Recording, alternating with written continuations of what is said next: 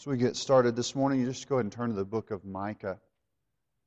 Really appreciate you guys leading today. It's nice, the banjo. I enjoy the banjo. Where is Micah? Micah still? Yeah, there he is. How can I miss you? No, it's interesting. These guys, like, they can play different instruments. I don't even understand how you could go from one to the other. It blows my mind. But anyway, it's just a blessing for Curtis and Madison to be with us today, and they're going to be with us for several weeks through almost to the end of August. And so we are really thankful that God has brought them back, and they're going to be going to England. Madison's going to be pursuing her PhD, and so while they're here, we really enjoy them being a part of our music and our team. So as we get started, if you would just bow with me, and we'll begin our study this morning. Father, we are grateful that you allow us to come together weekly, that we get the privilege of doing so. Lord, we know that there are people in places that have to hide when they gather with one another for worship. There are whole movements of the church around the world that could never have a public gathering. They could never sing songs of praise to you without fear of being beaten, potentially killed. And we are able to come together, Lord, and we are grateful for that. Pray we'd never lose sight of the wonder of being in a place where we can gather for singing, preaching, praying, reading of Scripture, taking the Lord's Supper, all those wonderful means of grace to us. And Lord, I thank you for that. In Christ's name, amen. So as we start the book of Micah today, we've been moving through, if you're new today, we've been doing basically one sermon per minor prophet. And so if you're new, you just know that we're going to do a big, large book in one setting. Not that big, I guess, 7 chapters. But we are going to do that in a way that today just maybe a little different than we have been doing. But we'll just kind of try to get the main thrust of the book, and then we'll go to another book next week. And so just kind of know that as we're moving ahead. Now, just real quick, as you're looking at Micah chapter 1, verse 1, we learned that he's from a town called Morsheth, about 25 miles from Jerusalem. And he is basically then from the southern kingdom. And Micah is just kind of like the southern... Some people, I don't know if this would be really right, but I always think of like these guys. It's like he's kind of this southern country boy. He lives in a smaller town, away from kind of where things happen, and he kind of comes into town, loves the poor, and makes self-righteous people really nervous. That's kind of what you kind of get this picture. He's going to make people uncomfortable, and he's going to bring out some things that really need to be said. Now he lives during the reign of 3 kings. You'll notice that here, and Jotham, Ahaz, and Hezekiah. He's also like a contemporary of Isaiah, Amos, and Hosea. So we've looked not at Isaiah, but those other 2 minor prophets there. And we understand that he's around the time of Isaiah, but Isaiah would have been someone in the city, and so he would have probably been known among people. We might think that Micah was a little less known in like the happening city of Jerusalem. But also, just to kind of think about this, Jotham... let's stop there. We'll say Jotham was a pretty good king. Ahaz was like a horrible king. And then if you look at this and you'll see this other king, we see Hezekiah, and he was a good king. So you kind of have him living, he's in a time where there's different kings reigning, and he's yet a prophet speaking during that time. He also is in a time where he watches the northern kingdom be taken over by the Assyrians. So he's, again, all in the 8th century, and he sees a lot of things take place during the time of his ministry. Now, we might ask the question from Micah, this big question, what does God want? And that's an important question. What does God want? I remember when I first started in ministry, I was at FBC Wake Village, not far from here, and the praise and worship movement was really big. And it was kind of, you went from people maybe like using their hymnals to using screens, and the music was like more of, instead of like organs and pianos, they started using other instruments in worship.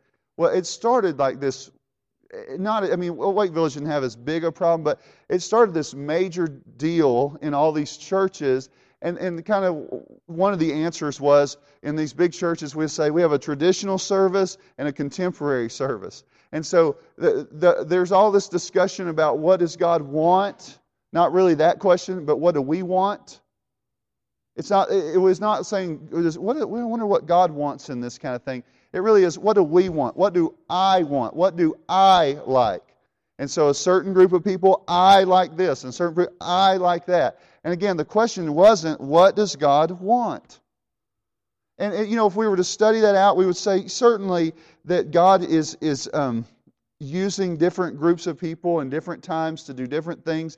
We would say, for instance, in our study of systematic theology, that God certainly raises up, and even in church history, different people for their time to speak to different subjects. So we would say that's a good thing. We would probably even argue that God seems to use people at different generations to write different music for the church, to bless it. And so we kind of have to ask some questions about that. But really, if we're to stop and say, what does God want? He doesn't. It's not just the form. What He wants is His people to honor Him and to worship Him and to be edified and to be useful in His kingdom and in His world. And so how that is accomplished often looks different, certainly in different contexts. But I think it's important that we say our first question is not what I want. It's what does God want? What does God desire? So then if we were taking the issue of worship, we would say He would probably desire something that reflects who He is. Right? That speaks of the glories of who He is. That's why in our songs, like you read a lot of those songs, you can think about God. You could take it home and say, kids, this week, devotionally, we're going to read the songs from the church service and the words that are written, and I'm going to teach you about God. That would be something we would say, that's God-friendly. Right? And so the question is, what does God want? And with the Micah struggle, as we're kind of moving through and trying to understand what is taking place here, we would say God is the ruler of the universe. He is the creator of the universe. He has thoughts, and He's not silent. So God actually speaks to His people and actually tells them what He wants. Is that not crazy? We're not sitting around trying to come up with ways to appease God or to appeal to God. It's one of those things that's interesting. Like if you had somebody come over for dinner and they're really picky, like Madison. Where's Madison? Oh, yeah. But they're really picky, and it's like, I'm joking. She has some food allergy. I'm just messing with her. But she has some things, and so you say, what do we feed Madison tonight? And so let's say Anna came out and handed her this. She said, hand her a nut, nah. Hand her a nut, nope. What would we do? It would be a nightmare every time I had them over for dinner, right? In the same way, if God was that way, we would say, I think God wants this. He wants this. And I keep handing Him stuff. And He's like, nope. But He's not like that. God tells us, He speaks to us, He shares with us. Now let's look at this, and I want you to see it. Micah chapter 6, verses 6 through 8. So turn there. Micah chapter 6, verse 6 through 8. With what shall I come before the Lord and bow myself down before God on high? Shall I come before Him with burnt offerings, with calves a year old? Will the Lord be pleased with thousands of rams, with 10,000s of rivers of oil? Shall I give my firstborn for my transgression, the fruit of my body for the sins of my soul? He has told you, old man, what is good. And what does the Lord require of you but to do justice and to love kindness and to walk humbly with your God? He is not silent. He has spoken, and we can understand what He has to say. It is a beautiful thing. So today we're going to be looking at that. I just want you to think again, just kind of thinking through this book. If you look at a couple of verses, if you want to write them down or mark them, chapter 1, verse 2, chapter 3, verse 1, and chapter 6, verse 1, the phrase or the word "hear" is mentioned. And it's like a series of hear this. And the series kind of goes like God is going to judge His rebellious people, and yet He's going to give them hope. And that's something we see over and over throughout the study. But again, today we're looking at that. We're trying to understand it. So what I'm going to do is a little bit different than normal. We're going to look at just a passage primarily in Micah chapter 6, verses 1 through 8. So you can go back there. We're going to look primarily there, understanding that there's a lot in Micah. He's going to follow this transition of moving through and saying, I'm going to judge you for your sins. You've abandoned what I've said I want. What is befitting of one who is created and redeemed. The natural response should be, what do you want? But it wasn't. And so you understand that that's moving through there. But we're going to look at this because chapter 6, verses 1 through 8 is kind of like a lawsuit. And I thought it would be helpful to do it. So if you were to say, for instance, we made a covenant with one another. Covenant's like a solemn, binding agreement. And so you and I said, we make a covenant with God. God is here. God says, I've rescued you. I've saved you. Now I'm going to teach you about how to live and walk with me. So you make a covenant. God says, this is what I'm going to do. And you say, this is what we're going to do. And if you break the covenant, then you have to face God and He's going to sue you. Okay? Y'all go with that? So it's a covenant lawsuit in this moment. That's what we're looking at this morning. You can think of it that way. Now, one guy named J.K. West said it this way. In verse 1, we have the summons. So there's coming together. God is calling His people to Himself for this time of gathering before really this judgment place. And they're going to meet together. As you move forward, you see there's a charge to the witnesses in verse 2. So there's going to be witnesses. It's going to be the mountains. Mountains are going to be hanging out there as witnesses of what is about to take place.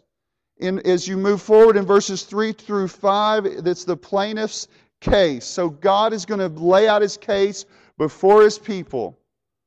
As you move forward, and you just kind of put this in your mind as we're looking at it, we have the defendant's response in verses 6 and 7. And then verse 8, we will have the indictment or judgment and the required amendment to make things right. So that's kind of like the big structure of that, and we'll look at that, and then we'll talk about how we put it all together. So verse 1,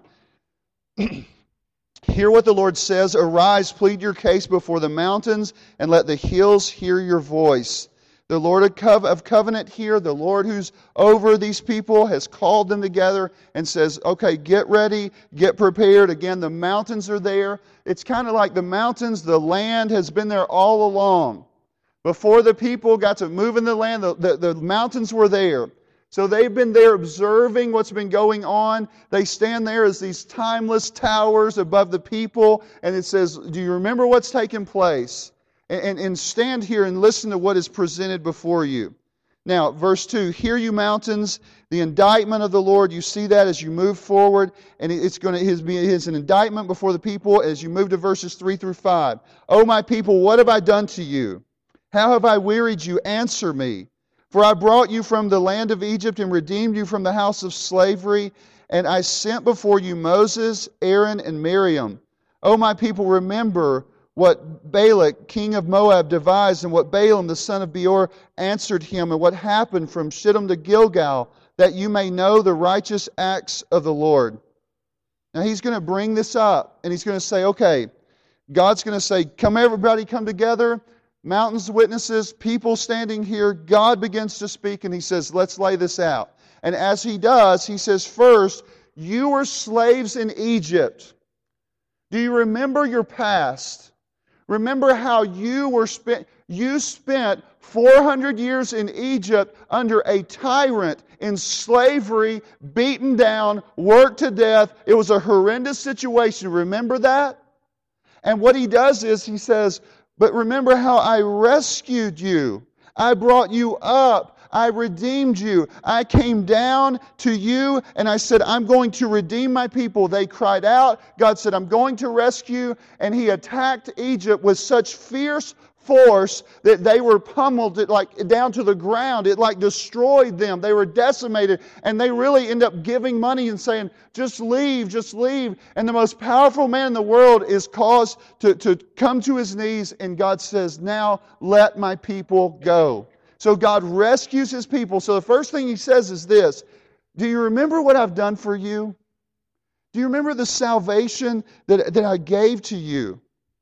It's a beautiful picture. Now here's the thing. One guy says, the supreme demonstration of the great King's grace, love, and power and care for His people is found in the Exodus event. Therefore, they should respond with grateful love, faith, faithfulness, and obedience to the Lord.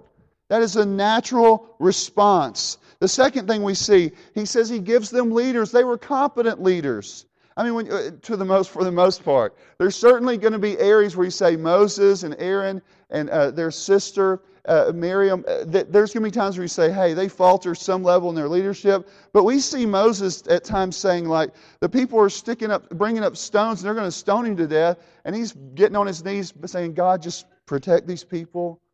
Take care of these people. Do good for these people. God, just let me take their place. Lord, you can't do this. Over and over and over you see these very wonderful leaders. And He says, look what happened there. Not only in this time, at some level here, they're going to have a king that's going to be a great king. And Micah is someone who would speak the words of the Lord. Third thing you notice, just looking in this text, that God takes care of them even when their enemies try to curse them. There was a time where this king says, he goes to this like false prophet and he says, listen, would you go like throw a curse on these people? Just throw down a really bad curse. And God like stops that guy from doing that, and He speaks something forward, and it's a blessing. Like God takes this guy that's been paid to curse them, and this guy gets up there to say something. He speaks, and it's a blessing. He speaks blessing over the people. And so God's saying, look, man, I rescued you as a nation out of this place. I gave you leaders who would lead you in the way. I protected you from curses. Do you understand what I've done for you? Fourth, remember, and this is something that they were coming out of the Moab into Canaan. And basically when they had to come over, you hear these songs, crossing the river Jordan.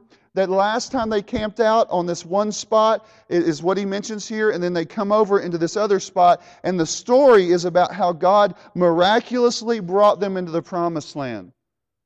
And so it's a picture. It's like He miraculously took them out of slavery. He miraculously brought them into a wonderful land, a land of blessing. And so God speaks to them and shares that with them. Now here's the thing.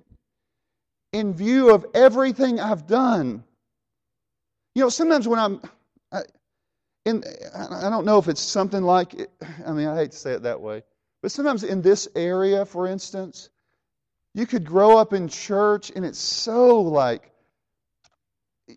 much a part of you that it never shakes you. The last time you've wept over your sin or wept over the Savior, you don't even know. Is that weird? You might not even remember a time that you were absolutely overwhelmed. Maybe the only time that you say, well, I get overwhelmed when the music's just right.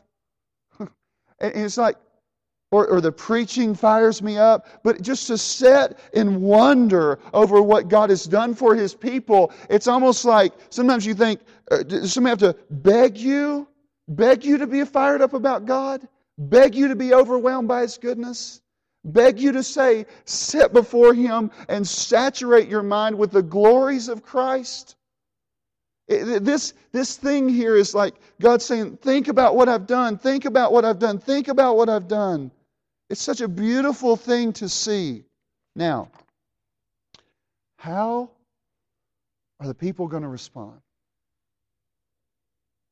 How will they respond to this demonstration of the grace and mercy of God? Let's see what they say. With what shall I come before the Lord and bow myself down before God on high? Shall I come before Him with burnt offerings, with calves a year old? Will the Lord be pleased with thousands of rams, with 10,000s of rivers of oil? Shall I give my firstborn for my transgression, the fruit of my body for the sin of my soul? It is almost as if they understand that they've wrongly responded to God. So now the question is, well, what are we going to do? Should we just do the external stuff? Maybe I'll start coming to church more. Maybe I'll serve more. Maybe I'll give more. Like maybe I should just really, I'll tell you what we need to do. We got to make this worship thing, a big deal. It needs to be more beautiful, more extravagant, more great. Let's just, we got to make this big. I mean, God, He wants smoke and lights and cameras. He wants it big, man. He wants to see that we are just like, everybody will just put signs up here and say, start crying now.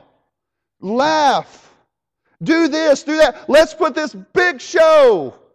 So that everybody's just like exploding with this picture of, oh, look how wonderful this is. And then God will say, boom, that's what I'm talking about. It's important that you understand, like when he's saying that he's saying like, listen, you can bring all this stuff externally. You can bring it like in a magnificent way. Doesn't mean that God is going to be more pleased with you. And this is not knocking worship altogether.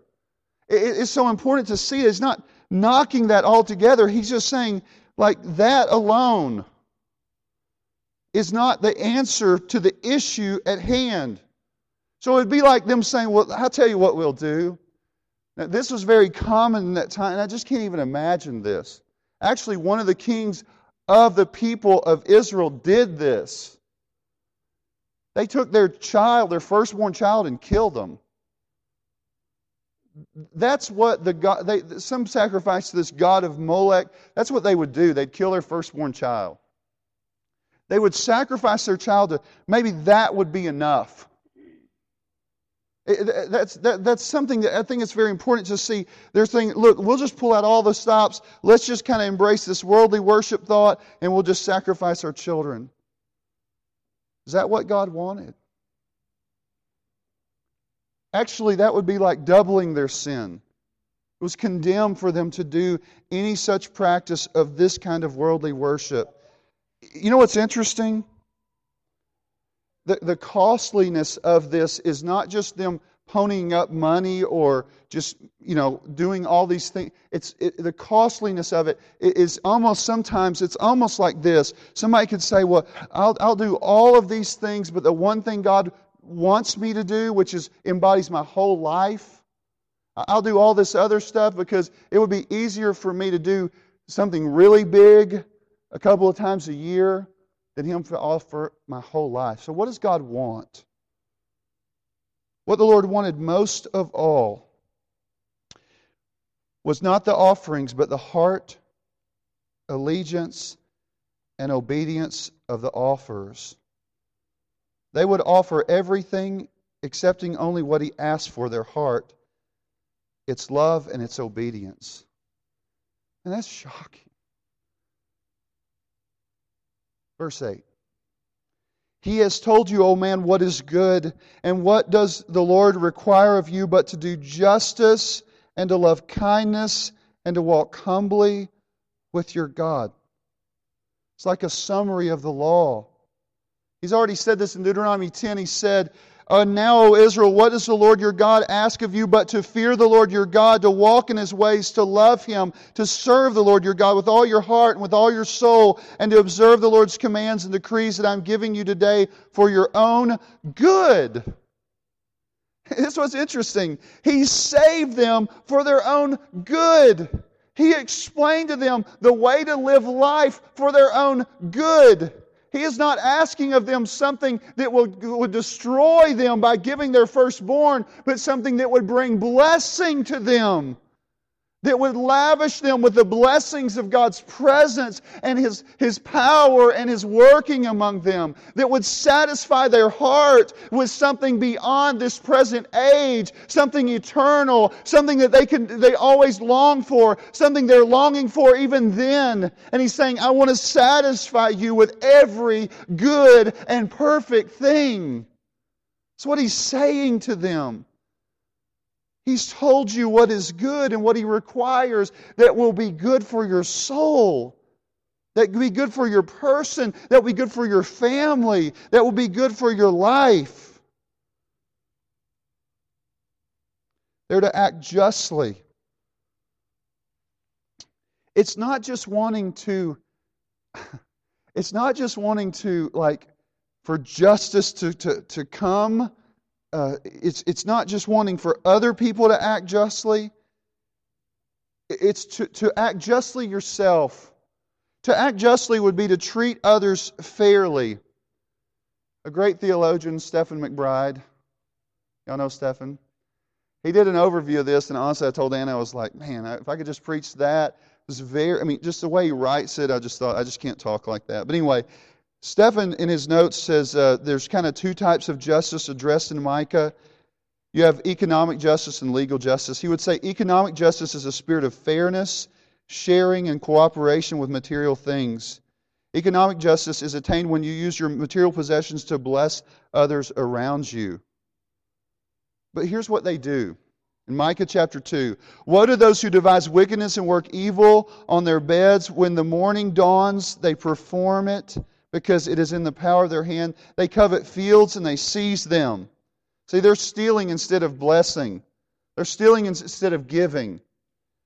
They seize them and houses and take them away. They oppress a man in his house and a man in his inheritance. Chapter 2, verses 8 and 9. But lately my people have risen up as an enemy. You strip the rich robe from those who pass by trustingly with no thought of war. The women of my people you drive out of their delightful houses. From their young children you take away my splendor forever.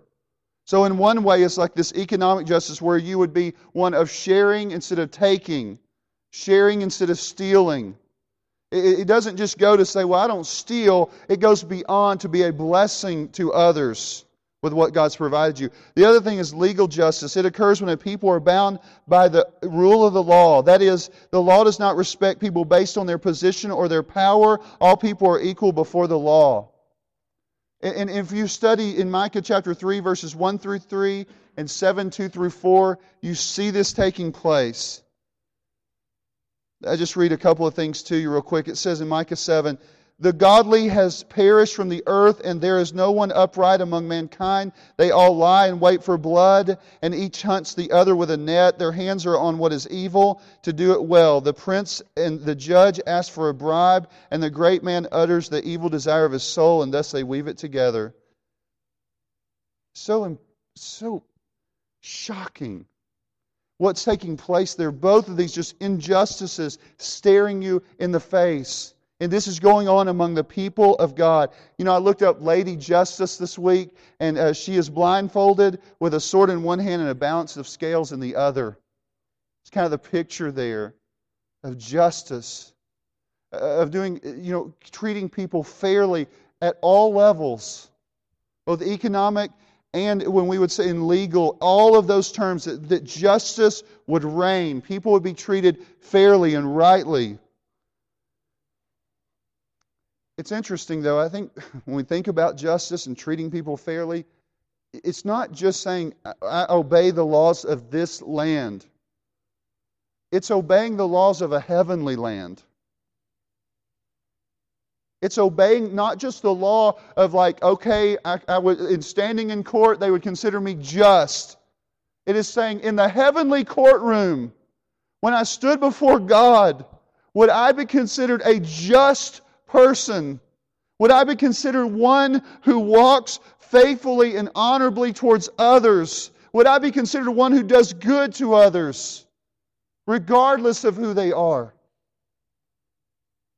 Second, they must love mercy. The word here implies a faithful covenant love. This love is committed, it's costly love. Tied to justice here, you could put it together, but in Deuteronomy 24, there was a time when they would say, listen, when you're harvesting your field, leave some in the corners. Leave it for the widow, leave it for the orphan, leave it for the one who is traveling through the land, the stranger. Be one who says, I want to make sure with a merciful heart that people are taken care of. I'm not just trying to I'm not just trying to live to store up for myself, but rather I want to make sure that those around us, the one traveling through over here, the one that is struggling here, that we have a heart towards others that says, I want to be a blessing to them. I want to love them with a love that's not just verbal. 1 Corinthians speaks of love that is patient and kind. It does not envy or boast. It's not arrogant or rude. It does not insist on its own way. It is not irritable or resentful. It does not rejoice at wrongdoing, but rejoices with the truth. Love bears all things, believes all things, hopes all things, endures all things. He's saying like justice and mercy should come forth from you. Love those things. Third, he says, walk humbly with your God. One translation says, it's kind of like thinking about walking humbly before your God. It says, and you must be very careful to live the way your God wants you to. Humility, somebody that's humble before God, if you were to think about what they would be like, they would constantly be seeking to know what God has said. They would cherish that. But not so they could beat up other people, but so that they could understand where they've fallen short and then stand before Him and say, Lord, how might I walk in faithfulness to You? Part of what Abraham was told, Abraham, walk before me and be blameless. Stare in my face, get before my word, listen to what I've said to you, and then walk in that way. It's a sign of humility for someone to seek to do these things.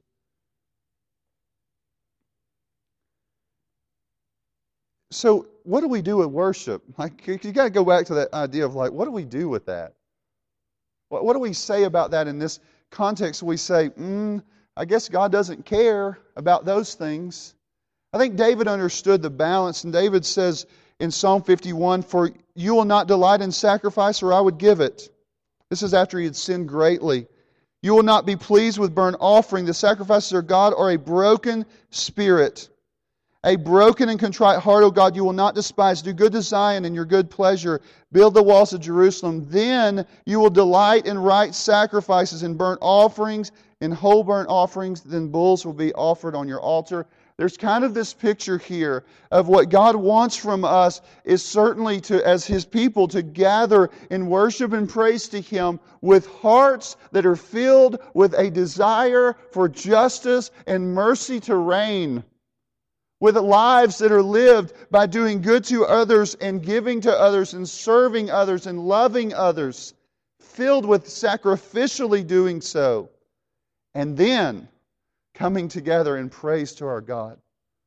I think we have to see that and put those two together. So as we think about that, I think it's very important to see it, and that is what's going on, I think, in the heart of Micah. And then the question kind of comes is,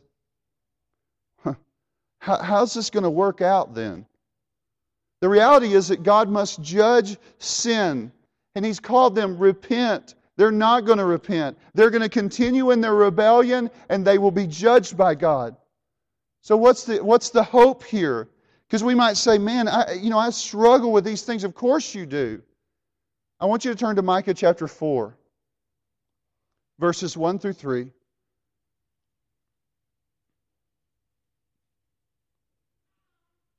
It shall come to pass in the latter days that the mountain of the house of the Lord shall be established as the highest of mountains, and it shall be lifted up above the hills, and people shall flow to it. And many nations shall come and say, come, let us go up to the mountain of the Lord, to the house of the God of Jacob, that He may teach us His ways, and that we may walk in His paths. For out of Zion shall go forth the law and the word of the Lord from Jerusalem. He shall judge between many peoples and shall decide for strong nations far away, and they shall beat their swords into plowshares and their spears into pruning hooks. Nation shall not lift up sword against nation, neither shall they learn war anymore. Look at chapter 5, verse 2. But you, O Bethlehem, Ephrathah, who are too little to be among the clans of Judah, from you shall come forth for me one who is to be ruler in Israel, who is coming forth is from of old, from ancient of days. You see, in this context, he's saying there's a lack of justice, and there is a lack of mercy, and there is a lack of walking humbly before the Lord. But in the context in chapter 4, He's going to say there's coming a day where there will be justice, there will be mercy, there will be humility before God. There will be a people coming from all over, all these nations coming together, and they're all seeking the word of the Lord. They're longing for that. They want to hear from Him, and they want to walk in a way that would be a blessing to others. They will no longer fight. There will no longer be war. There will no longer be a need for that. No one will have to defend themselves, nor will people be wanting to take somebody out. It's a day where justice and mercy reign, where God reigns, where humility towards God reigns. This day will come, and so God is saying there's coming a day where this broken situation will be restored, and my reign will be all over this world. He's talking about the new heavens and the new earth. But how is this going to take place? In Micah 5:2, it speaks of one coming from Bethlehem. The New Testament tells us this is Jesus, and He will bring about the coming of the new age. He's already brought it. And not only is He going to bring it, He's already brought it, but it's coming in yet the future. We live between this time of the kingdom where it's already here. Christ has come, but it's not yet fully a reality. And so as we wait in eager anticipation for the one who came from Bethlehem to return, what should we do? I think with all of our heart we should look at the future of what God has for His people. And as, again, Stephen says, it should inspire our moral imagination to want to see as much as we can the glory of God's purposes coming forward on this earth. We pray, Thy kingdom come. Thy will be done on earth as it is in heaven. We know that it will come in its fullness in the future, but in the present we are striving to embody that today. So do justice, love kindness, and walk humbly before your God. And if you have not come to Christ, as we read in our assurance of pardon, God will in Christ save those who come in repentance and faith. Let's pray. Father, we thank You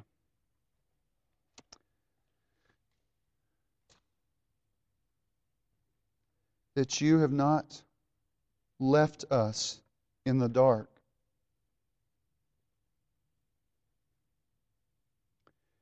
That we do not have to come up with wild schemes to try to make You happy with us. As Your people, Lord, we know that Christ came to restore Your kingdom, to restore Your people, to save those who have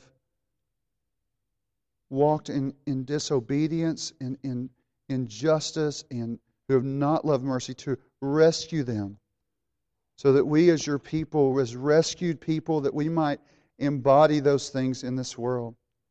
God, we long for the day when Christ will come, when all things will be made new. And as we wait, please make us a people that demonstrate to the world the wonders of Your salvation. In Christ's name, amen.